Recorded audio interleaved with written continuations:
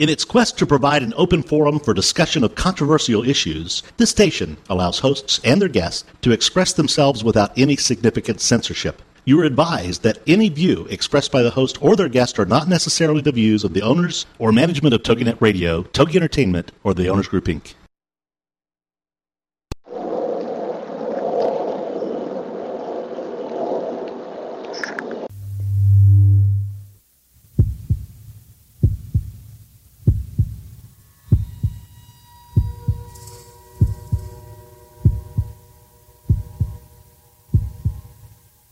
Come with us on a journey into the unknown, the unexplained, and the unbelievable.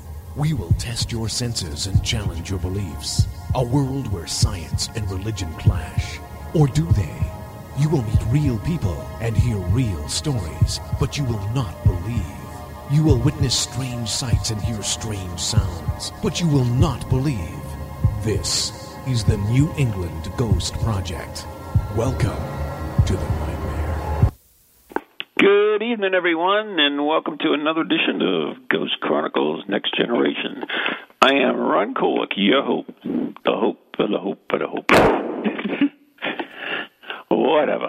Keep going. New England's own Van Helsing. With me, my co-host, all the way from the beautiful city of East, wherever it is. Bridgewater. Yeah, but okay. And the Kerrigan, the blonde bombshell. There you go. Hey, how are you? That was so professional. That was a pathetic opening. Yeah, I'm trying to get this guy on the line here and not having... Uh-oh. Ruh-roh. Ruh-roh. So anyways... Well, you'll never guess where I was this afternoon. Cemetery? Nope. That's a change. Horse corral. What the hell is that? We were filming a show at a stable here in the beautiful metropolis of East Bridgewater. Was it haunted? No. Why you tell me this? I don't know, because it's different. Not everybody spends the afternoon with horses running around and prancing around and filming a guy playing a guitar and the harmonica sitting on top of a horse. That was my afternoon. Sounds pretty lame, but... It was fun. I'm sure it was. Yeah, it was fun. Lame people. Oh, thanks a lot. What were you doing this afternoon? I'm just saying, you know what I mean? Hey. Unlike you, I was working. That was my work. That was one of our producers. He's a country western singer. His name is George Lopes. Just going to give him a plug. He's really George Lopes. Lopes. Huh? Lopez? Lopez? No, he's Lopes. Oh. Lopes. Very sweet guy, and kind of doing this, late in life, entering a musical career, and he's trying to do this professionally? Well, yeah, he does sing. He does sing professionally, but he does a show on our local cable channel called and Two Tones. I'm sure it is. TWOTONES. Two Tones. So, anyways, that's what I did this afternoon. That's it was a lot of fun. Yeah. I'm so excited. I can tell. Woohoo! Mm-hmm. You got this guy on the line yet? What are you doing? No. I have not got this guy on the line yet. If I had him on the line, I wouldn't be jib-jab. Yeah, I've got him on the line. Oh, bloody hell. Awesome! Anyways, before we bring on our guest, I just want to know that you are listening to Ghost Chronicles Next Generation with Ian and Ron, and please join us on our, what is that? Our Facebook page is Ghost Chronicles Next Generation, yeah. And we are so excited because on the 4th of July, we hit 200 fans. And now we're up to 206. We're really excited. 200 suckers. Anyways, if you have a question, you can join us in the chat room as well on TogiNet. But also, I just want to let you guys know that I Halloween will be here before you know it. Oh, so I posted the instructions on how to make a haunted toilet snow globe on our Facebook page. So if you really want to get something really neat for Halloween, I posted these instructions, and you can, because, economy's tough, too, so you can save a couple bucks and make these haunted toilet snow globes. So The instructions are on Ghost Chronicles Next Generation. Really? So anyways, this guy is after midnight in the UK. So so we had to wake him up. Yeah, I know it. That's why. Well, you woke me up, so it's the least you could do. But anyways, he is a great guy. At least that's what I've been told. He is are you a parapsychologist? Well, not strictly, no. But under the American system, you call your psychical researchers parapsychologists. So I guess as it's an American show, then yes. Okay, a great UK parapsychologist, Mr. Steve Parsons. Yay! Hi, Steve. Hiya. How are you? And good morning, good evening. It's actually tomorrow where I am, so okay. I'm talking to you from the future. All right. I can't ever get that. I can't figure that out. I just can't. As Mr. Felix would no doubt say, that's paranormal. Ooh. In reality, then, time doesn't exist then, right? Well, not here it doesn't, no. and certainly not after 4 espressos. Yeah, and the queen on the throne. Oh, my goodness. 4 espressos. You're never going to sleep. Yes, we have King Charles III on the throne now. No, you don't. You won't have heard of that yet, though, because I'm speaking to you from the future. Oh, that's true. So I have a real important question for you, which... Shoot. Manchester United or the New England Revolution, who will win? Uh-oh.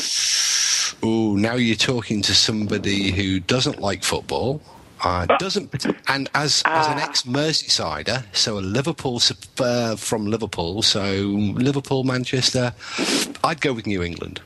All right. We love you. Can we say that? Oh, we did. So anyways, Mr. Parson, would you like to introduce yourself? I mean, because I started looking at your website, which is, I should have put that out there, shouldn't I? It's on our website. It's www.parascience.org.uk. Thank you very much. Right? Okay. Did I get that right? You did. Bang on. Awesome. And there's a lot of really, really good stuff on it. And now, you were on Most Haunted as well, correct? Yes, for a while in Series 8, I had the dubious honour of being Kieran's stunt double. While he was living between France and Britain, they required somebody relatively competent to step into his shoes, and I just about fitted the bill. All right. It's a very, very difficult act to follow, Kieran. But Ron, you're obviously suffering from a short memory syndrome, because this is the 3rd time I've been on your show. Really? Once with Kieran, just before he came over to the States, and also with Richard on Ghost Chronicles International. Really? Was I there? You were. More importantly, was I there? Uh-oh. I don't know, because time is relative, I guess, so that's we can go back to that. Someone wasn't paying attention. Like I ever do. So many guests. But Steve, seriously, I mean, you were on Most Haunted, which is a pretty big TV show in the UK for about 10 seasons or so. It's still, I mean, it still does the rounds of repeats. It still has a huge following, that's for sure. Although nowadays it's become almost trendy amongst paranormal investigators to knock Most Haunted and similar shows. Quite often it's the case, we don't do it like they do it on television, we do it properly. But they're all still secret fans. They all howled the place down when it was taken off air. And it came to an end. I think they missed the night vision. I think they missed the screaming.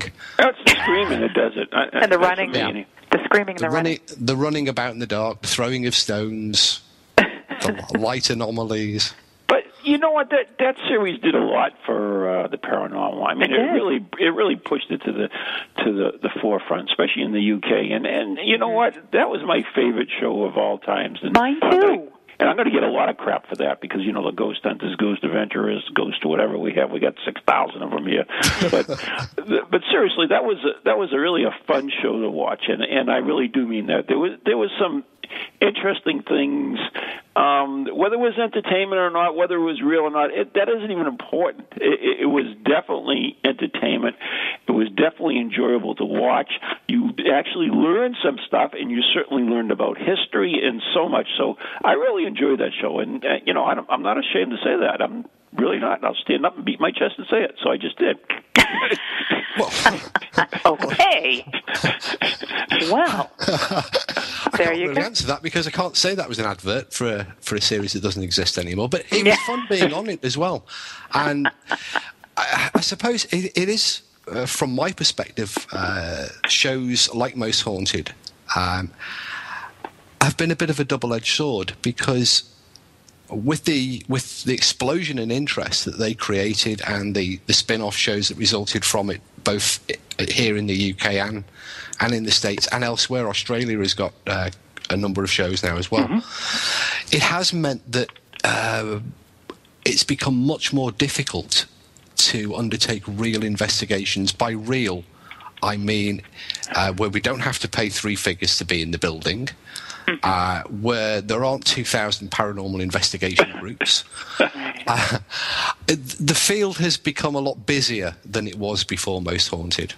So from my perspective, in some respects, it's been a double-edged sword. That's true. I mean, even in the United States, I'm sorry, Ann, I mean, you contributed this too with your East Bridgewater's Most Haunted. But I actually had my own TV show over 10 years ago called The New England Ghost Project, oddly enough, and it was odd.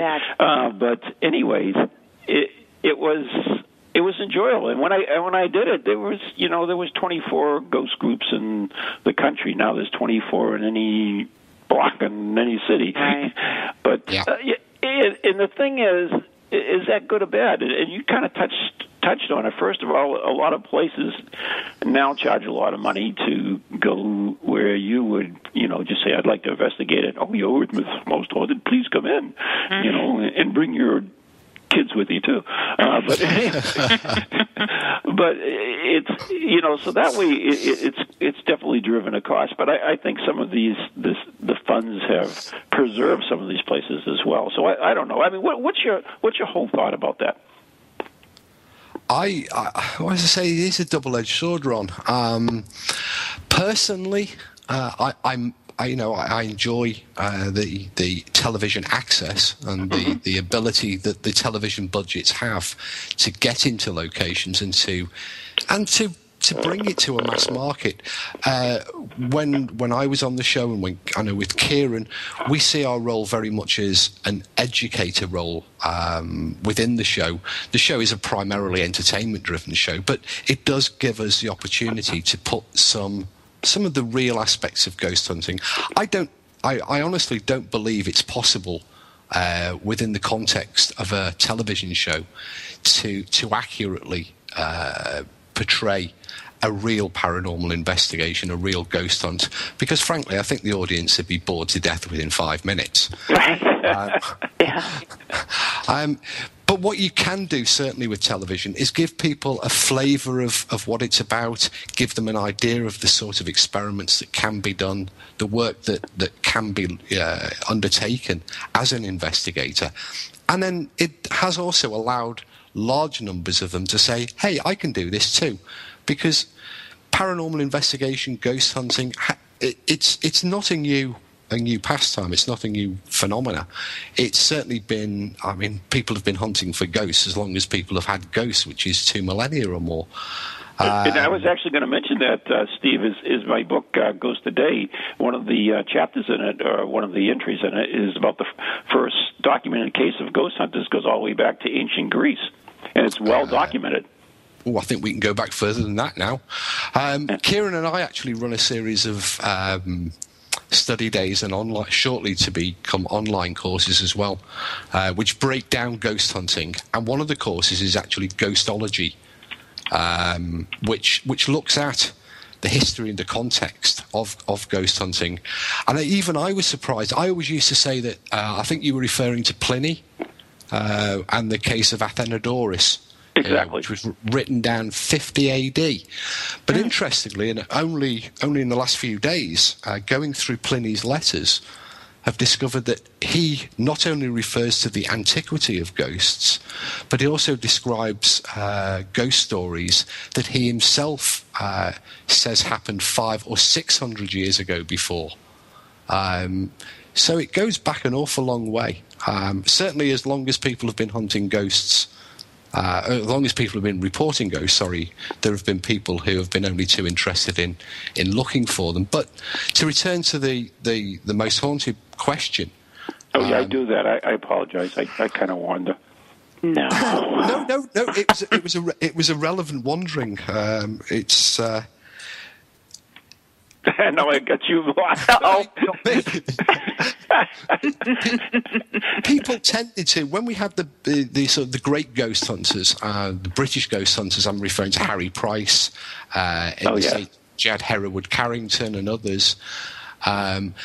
People tended to read the books avidly, tune into the radio broadcasts, and say, that's fascinating. I'd love to do it. But it was quite a closed activity.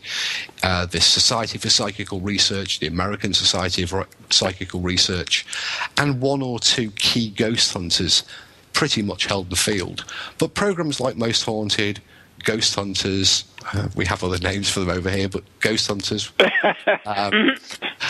they've showed people that actually, great contributions to understanding of man's experience can be made by amateurs. I mean, in all of the fields of science, astronomy and archaeology and lots of others, it's been the amateur that's made the initial discovery, and science has come along later, mopped up and claimed all the credit for it. So, well, wait a minute. Let me before you move on from that. You said the amateur, but I mean, you got to realize that when science really started, it was the amateurs who were the scientists.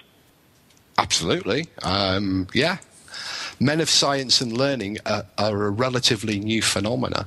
That said, though, there are still aspects of modern ghost hunting where it's some of the activities that they're, or some of the theories that they're putting forward and their methodologies are actually alienating science, whereas Harry Price Wood spent his entire life as a psychical researcher trying to promote links with academic science and saying to these people, look, you need to take this seriously, you need to research this. Some of the modern techniques really, I think, are more apt to alienate science and can work against any links with parapsychology, physics, and other related sciences. Right. But, I mean, let's face it. Very tactful. Yeah. Well, let's face it, people like you and Karen O'Keefe and Lloyd Auerbach and some of the other parapsychologists, I mean, that deal with the ghosts, I mean, they're looked down upon because that's not really accepted. And the reason that they'd rather put their time and effort into ESP, astral projection, the reason being is that there's some money in that. Government can spy. You could use this for that, and versus ghosts. I mean, you're right, you prove ghosts, but how do we make money on that? I mean, that's what it's really driven. I think the scientific community rather than I think just the moral fiber of it. Because there is no moral fiber in science, anyways. Take that back.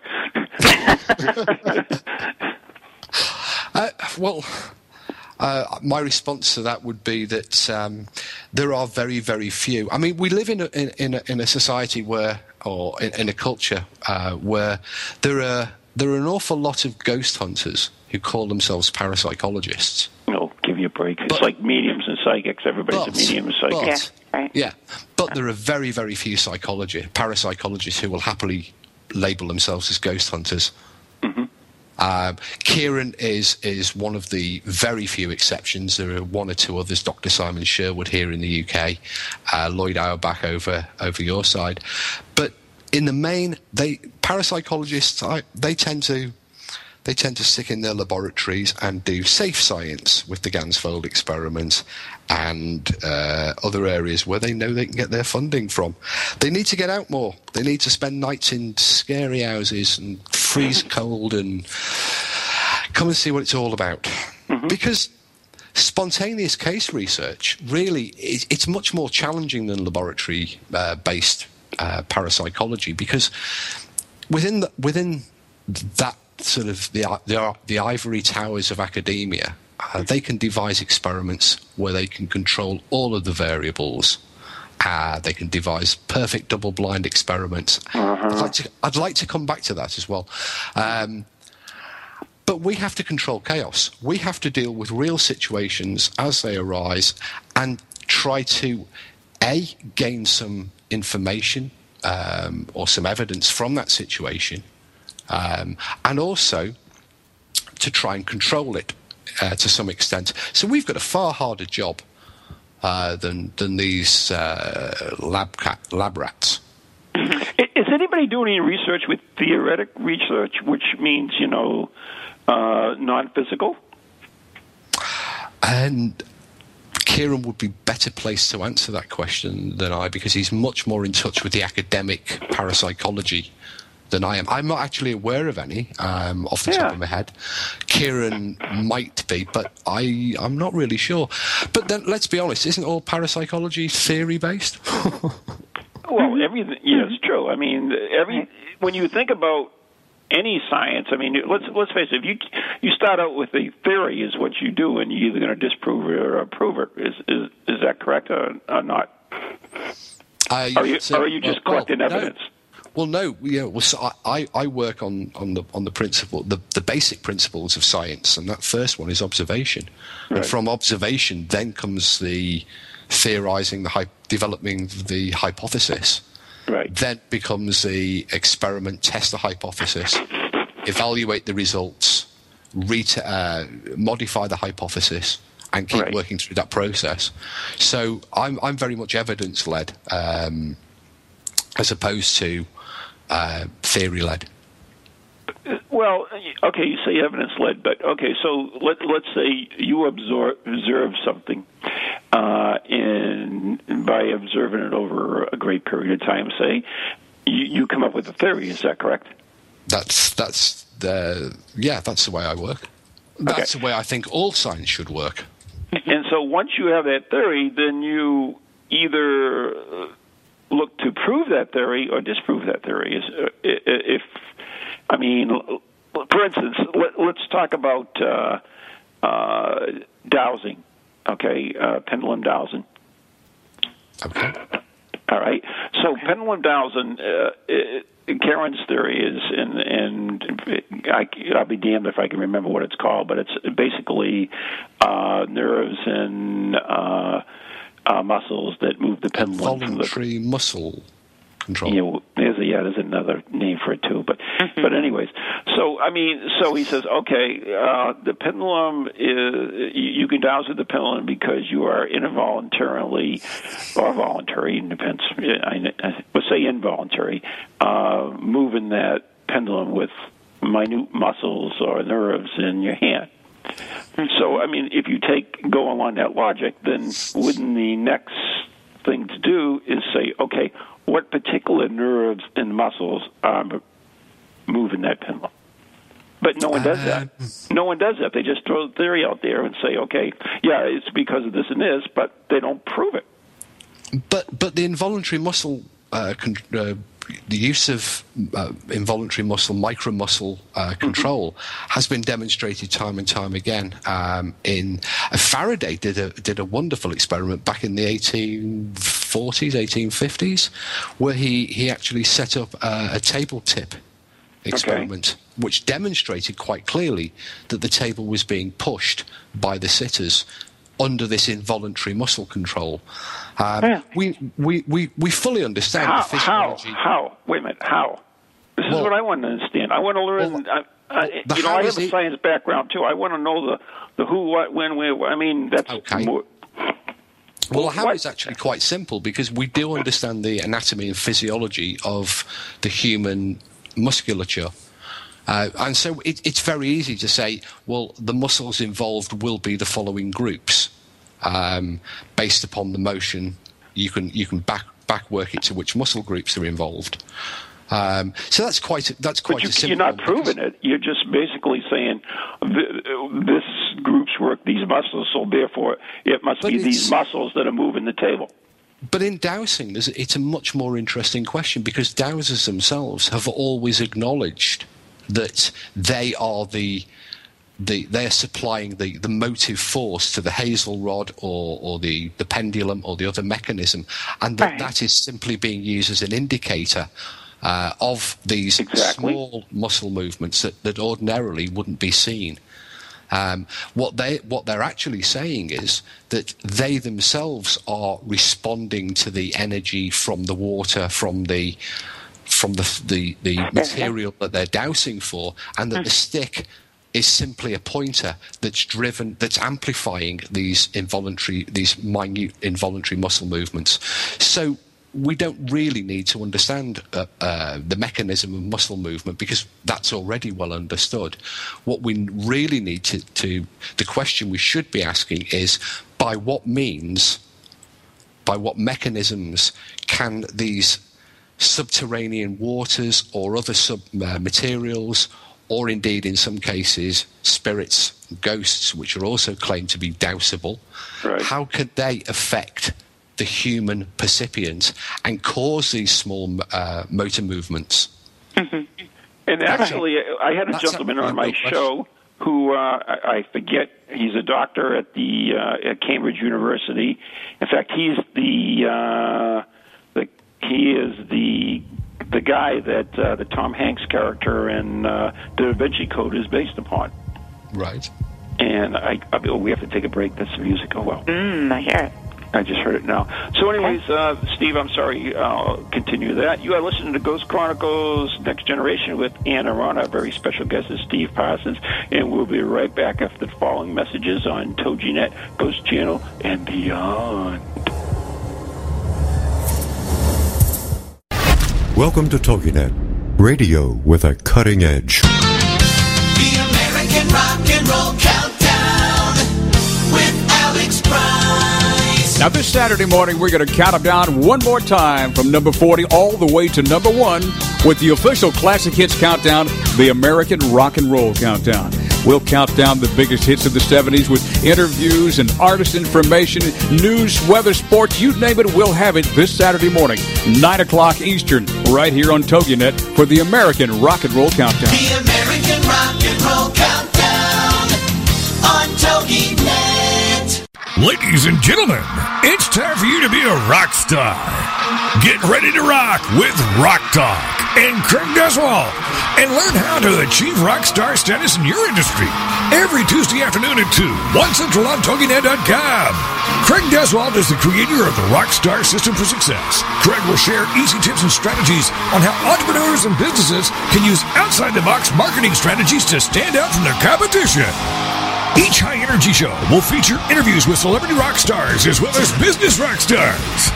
For more on Craig, the show, and the Rockstar Marketing Boot Camps, check out the website, CraigDeswalt, DUSWALT.com, so you can learn how to be perceived as an expert and celebrity in your field, so more people come to you to buy your services and products.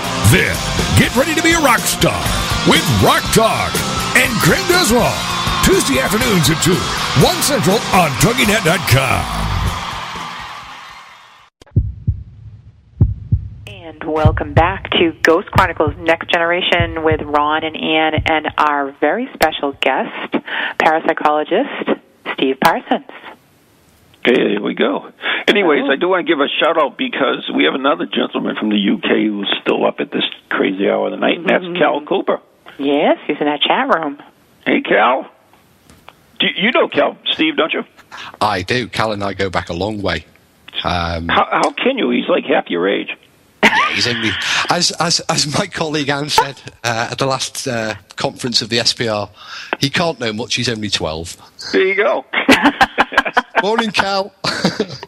Hey, Cal is actually researching and has become an expert in phone calls from the dead, so I'm wondering whether he's actually is alive at this time of night or It's one of his calls from the dead. No doubt I'll get a Facebook message tomorrow and he'll tell me.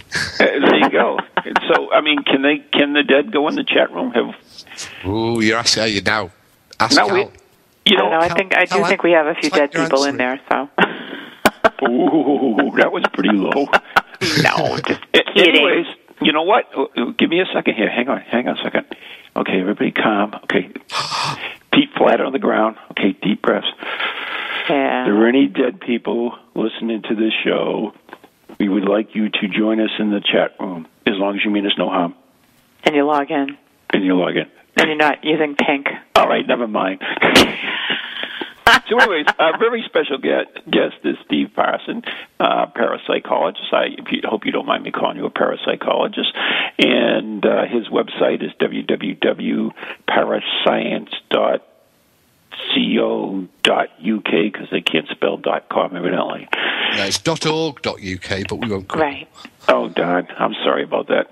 There's too many things for me to remember. My brain is not that. It's got too many things.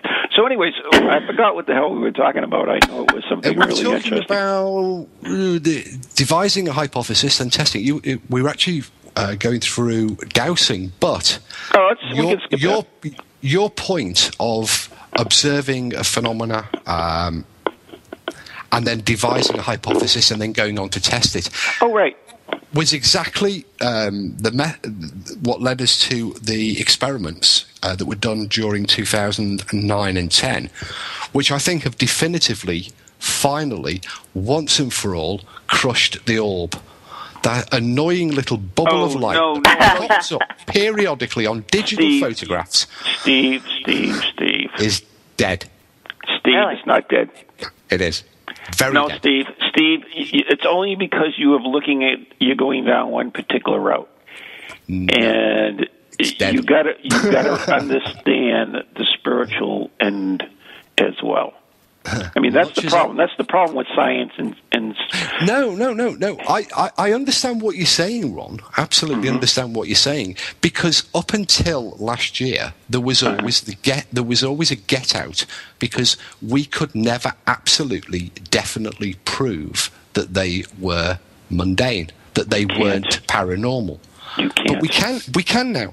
You can't. And how we did it was quite simple, because the hypothesis was that orbs are merely dust, insects, moisture, and other airborne detritus floating past the camera. Mm-hmm. And people would say, well, I've taken two pictures, one after the other, and it was there and it wasn't there. Mm-hmm. And we couldn't say, with the technology available, well, we know that they're dust, but... I know where this is going. We can't absolutely prove it. Until the advent of 3D digital photography. I knew you were going to say that. If an orb appears on one side of the picture and doesn't appear on the other, it cannot be anything but dust. And in a series of 1,000, well, it's now over 2,000 pictures of orbs, not one single orb has ever appeared in the same place on either side of the stereo pair of pictures.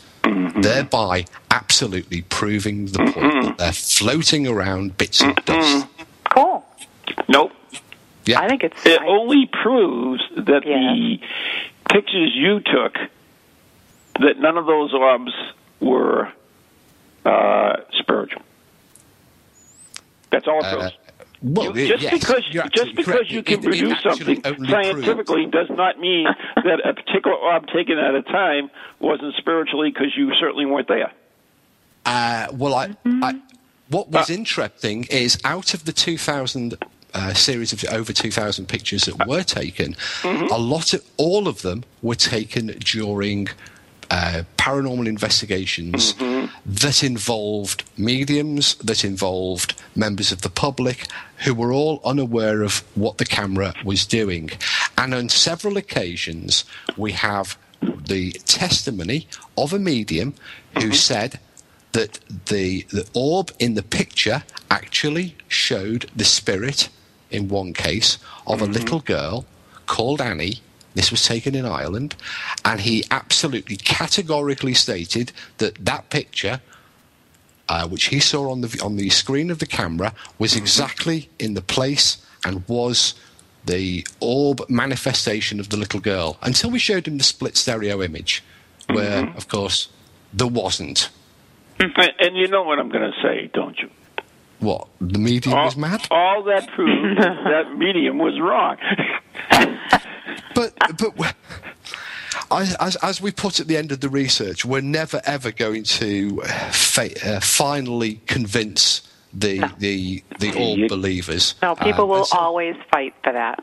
And so what we have done is prove or demonstrate an overwhelming certainty that the orb as seen by the digital camera and as presented on website after website by paranormal groups and paranormal television programs the world over is absolutely mundane.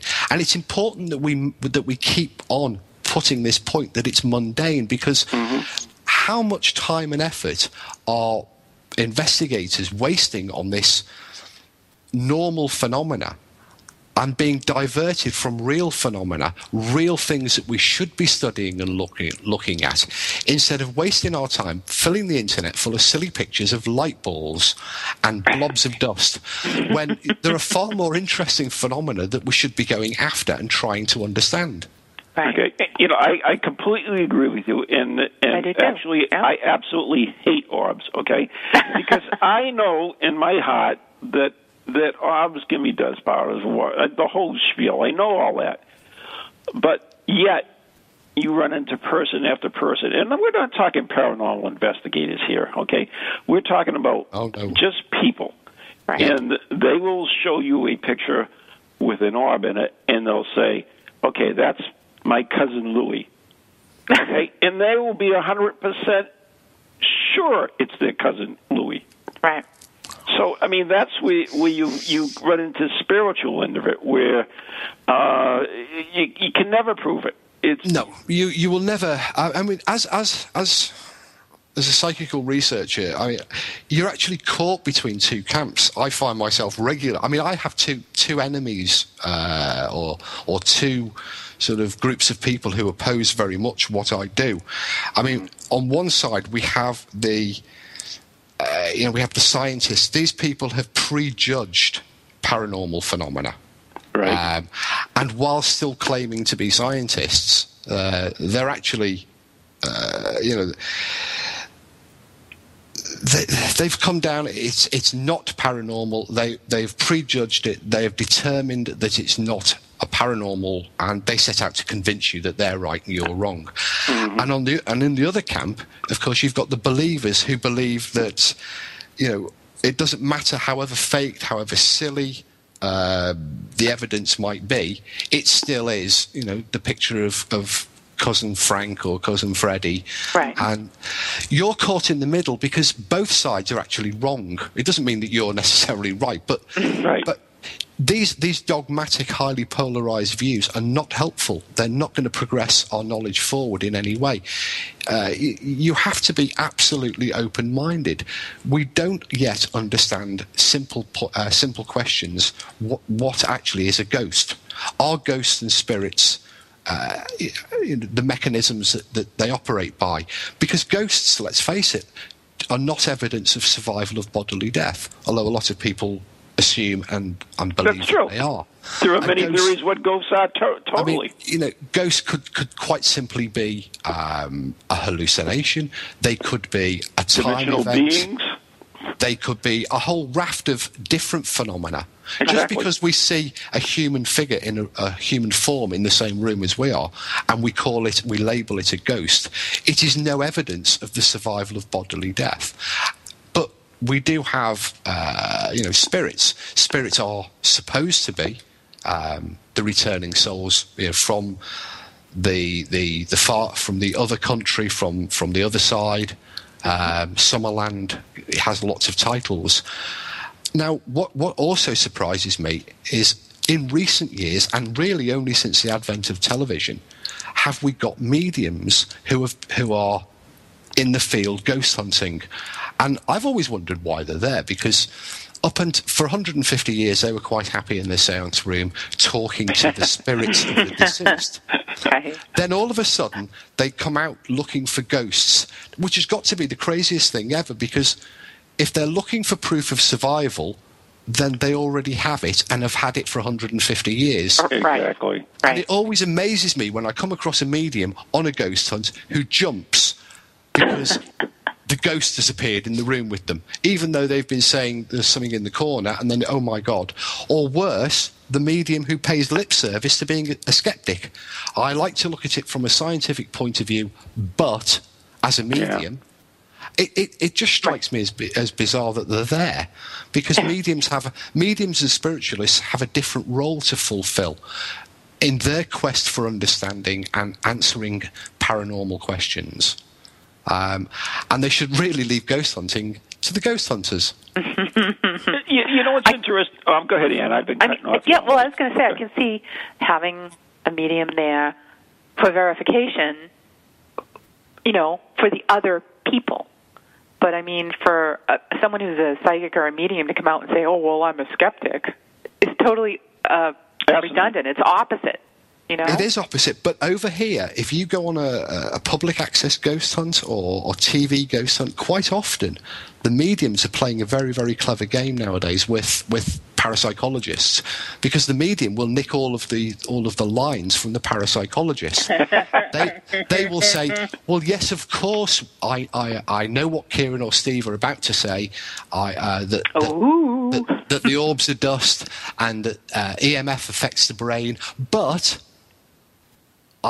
the very small percentage of cases where it isn't, I can verify that it's paranormal. And then when it comes to us putting the skeptical point of view, they've pinched the line. So we're left going, well, yeah, just what the medium said, really. It's a very, very clever game that they're playing. I mean, mediums are, they have a role. I'm not denigrating them. I've worked with many, and they have a different set of talents and a different set of questions to address. They're addressing questions directly of survival. Can some aspect of the human spirit survive bodily death and return and communicate with the living by some mechanism through a seance room or by some electromechanical or electrophysical way?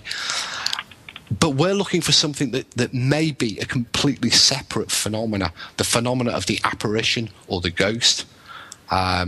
And to muddle the two up has ended up with a really confused field, because a lot of people believe that ghosts are dead people who've come back and are, evidence of bodily death. You now have an awful lot of ghost hunters who are effectively taking the seance into the haunted house and are walking around the place going, talk to my EVP recorder, or spell out letters, or let's get this very cheap radio that's been tinkered with and I'm not going there. and can talk to the dead, because we've seen it done on television, and I'll loosen the lens on a flashlight, or fiddle around with a very inexpensive video camera and flog it to the insaners full spectrum. All of these, it's become the seance room in the haunted house. You've got the mediums from the seance room in the haunt. The whole thing is such a muddle that maybe we need to sort of take a few steps back and re-look at the whole thing. Yeah, I mean, be honest with you, since I've been doing this, I constantly changing my thoughts on the field on what goes silent. And to me right now, I think the paranormal, whatever it is basically a personal experience. It is, whether by design or not. But, I mean, for instance, if you go into a extremely haunted, I don't know, what's a real popular one in the UK? Wappy Jail or something? I would say Woodchester Mansion is quite popular. We have so many over here now, but Woodchester Mansion. Woodchester Mansion, and you go night after night with group after group, and yet not every single person in those groups experience something paranormal. Only a certain percentage, whatever that may be, because I haven't done the study on it. So why are those particular persons having the paranormal experience? Well, that's a question that intrigues me, and certainly one of the things that we can look at, or some of the things that we can look at, is how the environment, for example, will interact with people. Most of my work in recent years has been the study of infrasound, low-frequency sound, and how it relates to the paranormal experience. Yeah, Karen's doing a lot with that too, isn't he? Yeah, Kieran and I work quite closely together on it. Okay. Now, we know from experiments that we've undertaken, singly and jointly, that infrasound will only affect around about a third of the general population. So the people who are affected by infrasound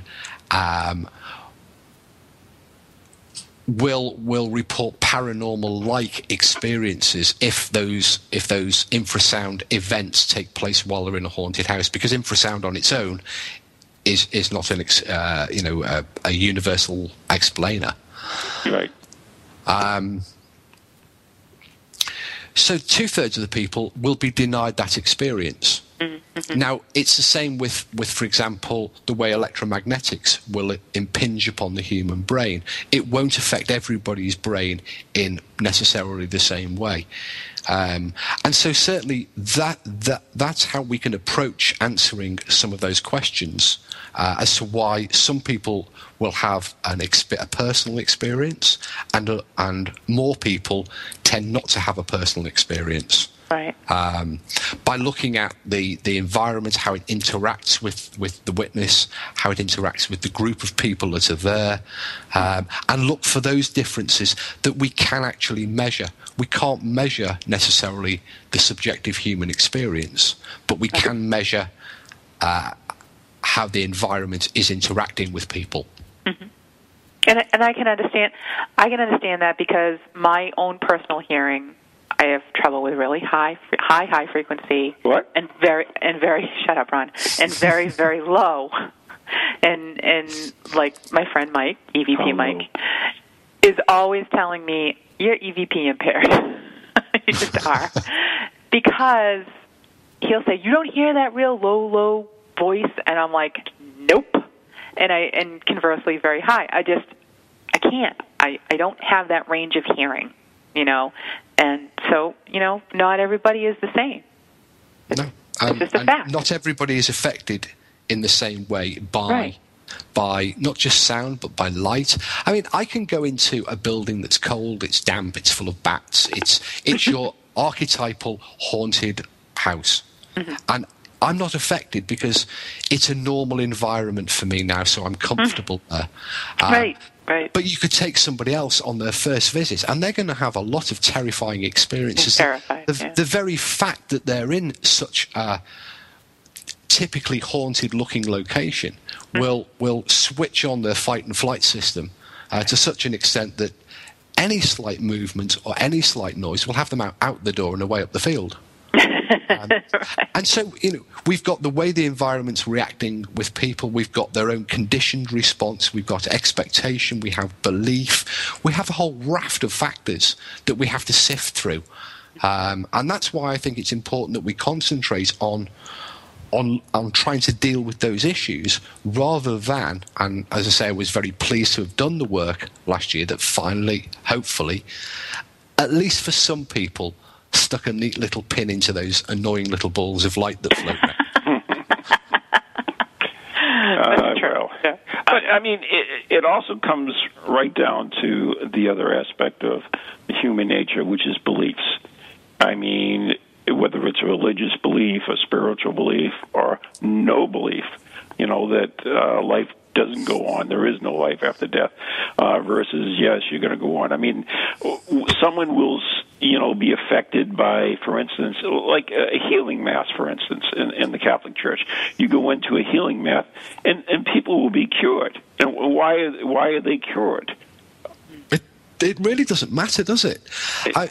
Myself and a colleague in Parascience used to host a radio show with a phone-in, rather like this, but for the BBC up in the north of England. Mm-hmm. And we would regularly get calls from people who would describe their spiritual experience. A recently deceased loved one had returned and had given them some words of comfort. Right. Now, it would be relatively easy, having listened to their experience. There were, in a lot of cases, sufficient information for us to say, well, here is the most likely situation. This is what happened, and it's mundane. But that would have been extremely wrong, and I believe almost unethical, because these people had gained a great deal of comfort and added well-being from the fact that they knew that Aunt Flossie had passed over to the other side and was well and was safe and all was lovely. Right. And to disillusion those people would have been completely the wrong thing to have done. Really cruel. But what we do have to guard against are the sort of expanding market of mediums, psychic helplines, who say, well, if you give me $60 an hour, I will talk to your dead relatives. I will tell you your future. I will offer you guidance on your love life. We have psychic television programs doing the same. That to me is the worst form of. I think the words that Houdini used was hucksterism. Hucksterism. Because there, what you are doing is exploiting a basic human weakness in others for your own personal gain. Now, I hate to tell you this, but this goes now beyond mediums. I received a call today from the Ghost Line and about a lady who believes that she has a haunted house, and she contacted other groups, and they were actually going to charge her money to investigate her house. So it's now gone beyond mediums. It's now gone on to the paranormal investigator as well. The paranormal investigators are every bit as bad in many cases as the mediums. Groups that claim to be not-for-profit. We know of groups over in the UK, for example, who will charge £400-500 for an investigation, and then they come back and say, well, we'll have to get our group's medium or demonologist. That's a growing Oh, are they really? Oh, demonologist? Yeah. I mean, Facebook today had several number of adverts from an American paranormal group just setting up, wanting a resident demonologist to contact them because they needed one for the group. Good rates of pay. There you go. But these groups, they say, yes, you've got a haunted house. You need only us can come and help you with it, and that'll be another £500, please. Oh my God. And people are desperate because you're dealing with people who generally don't have a great deal of knowledge about the subject.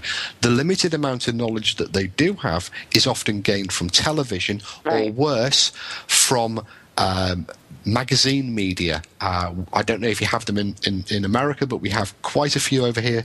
Fate magazine and Take a Break magazine, and they all have psychic agony ants and horrific stories of demons and ghosts and people being attacked by these entities.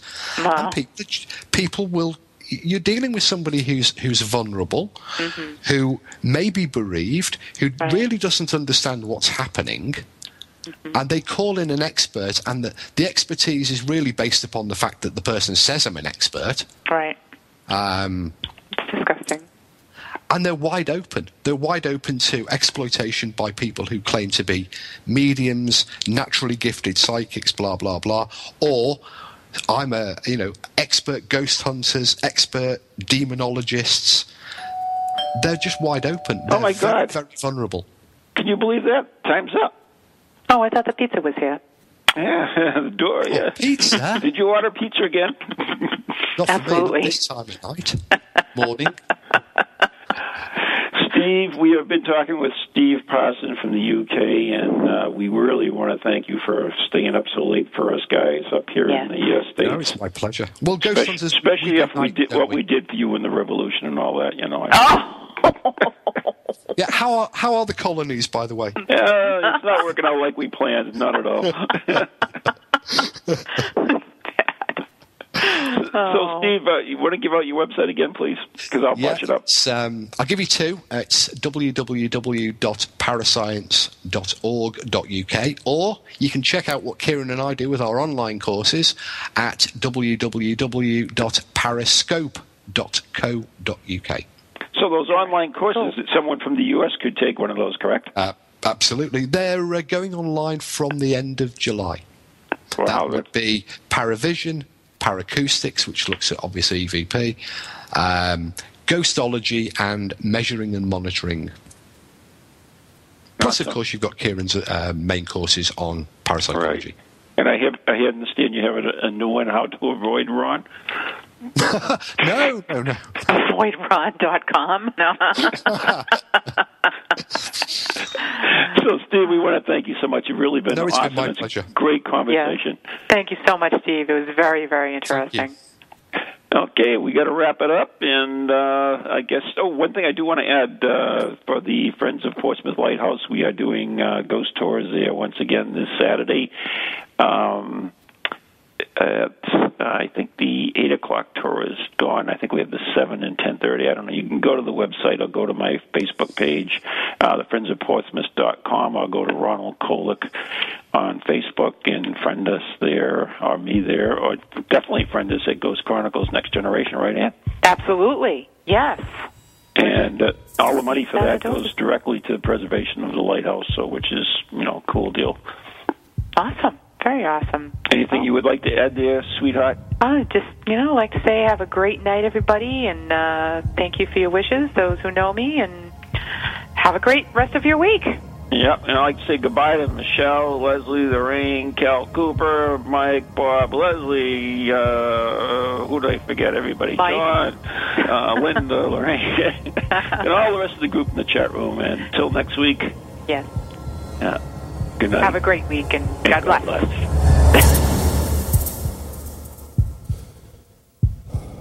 From ghoulies to ghosties, long-legged beasties, things that go bump